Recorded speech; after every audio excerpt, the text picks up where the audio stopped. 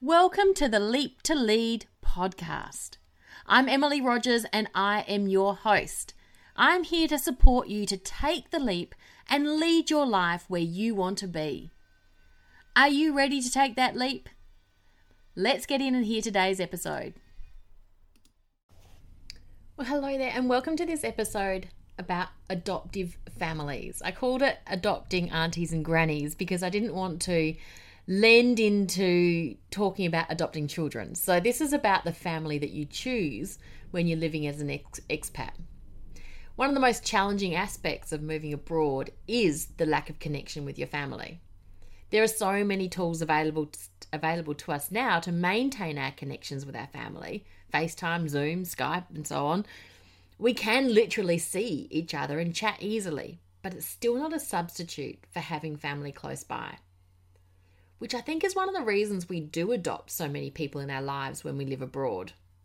We find our sisters, those who sit with us outside the theatre while our daughter's having surgery, literally holding our hands and trying to distract us while we wait.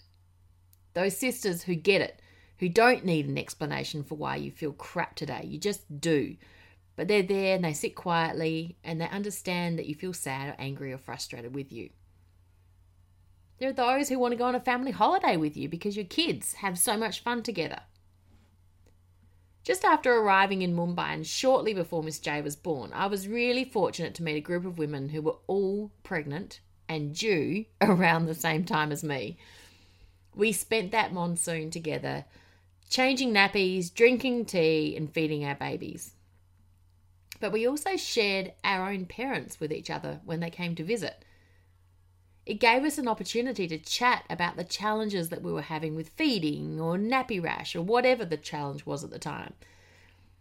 It was a really important source of support for each of us, and it brought a level of normality to our experiences.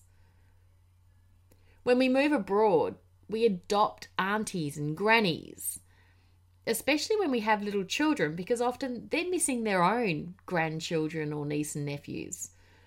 I was really privileged in Delhi to have Laurie come to visit me in hospital after having Madam S. We'd only met once prior to that, but she turned up with a smile and the support when I really needed it.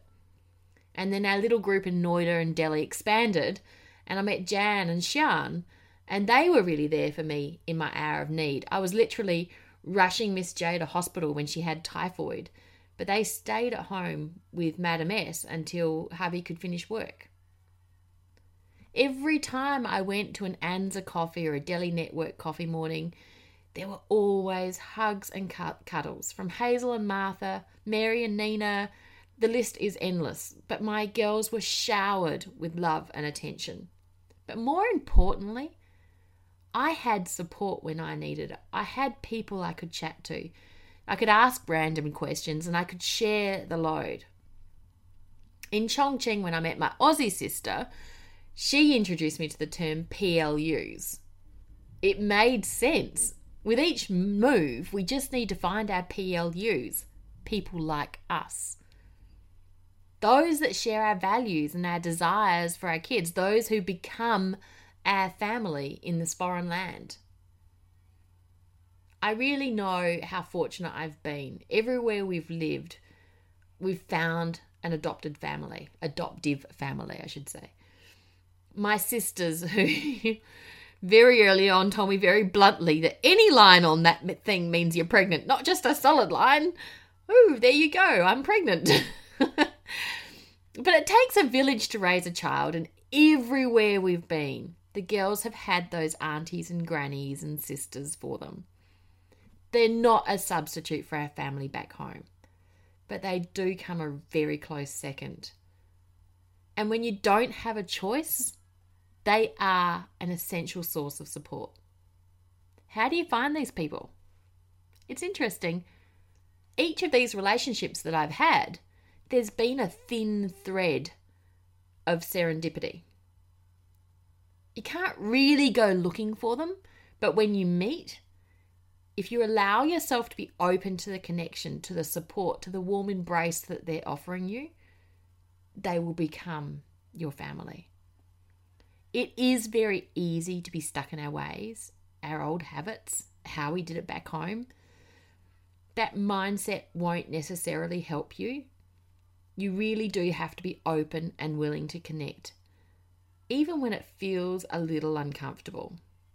The more you give of yourself, the more you get in return. And that really does speak to the family you choose when you're living abroad. See you next week.